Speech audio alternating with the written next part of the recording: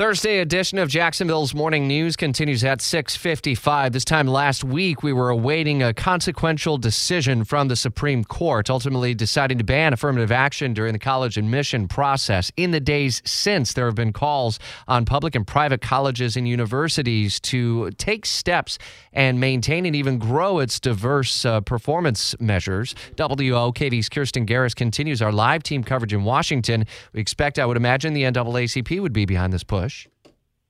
That's right. The NAACP just released a new effort called Diversity No Matter What. And this is a pledge directed to the more than 1,600 private and public college and universities with selective admissions processes. Simply put, these are schools that don't accept every student who applies to their institution.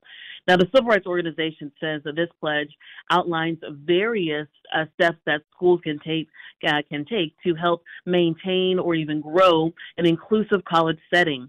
And that includes things like hiring and recruiting more diverse faculty and staff members, developing a holistic approach for evaluating every aspect of an application's background, accomplishments, achievements, and their potential. The association is also pushing for more support for students, and this support looks like finding ways to keep low-income and first-generation students on campus through things like outreach programs, scholarships, mentorship, and even academic support services. You know, recruiting diverse faculty shows commitment, and you have to be intentional in order to have a full kind of holistic recruiting process. It takes time and resources. Are colleges and universities able to handle that financially?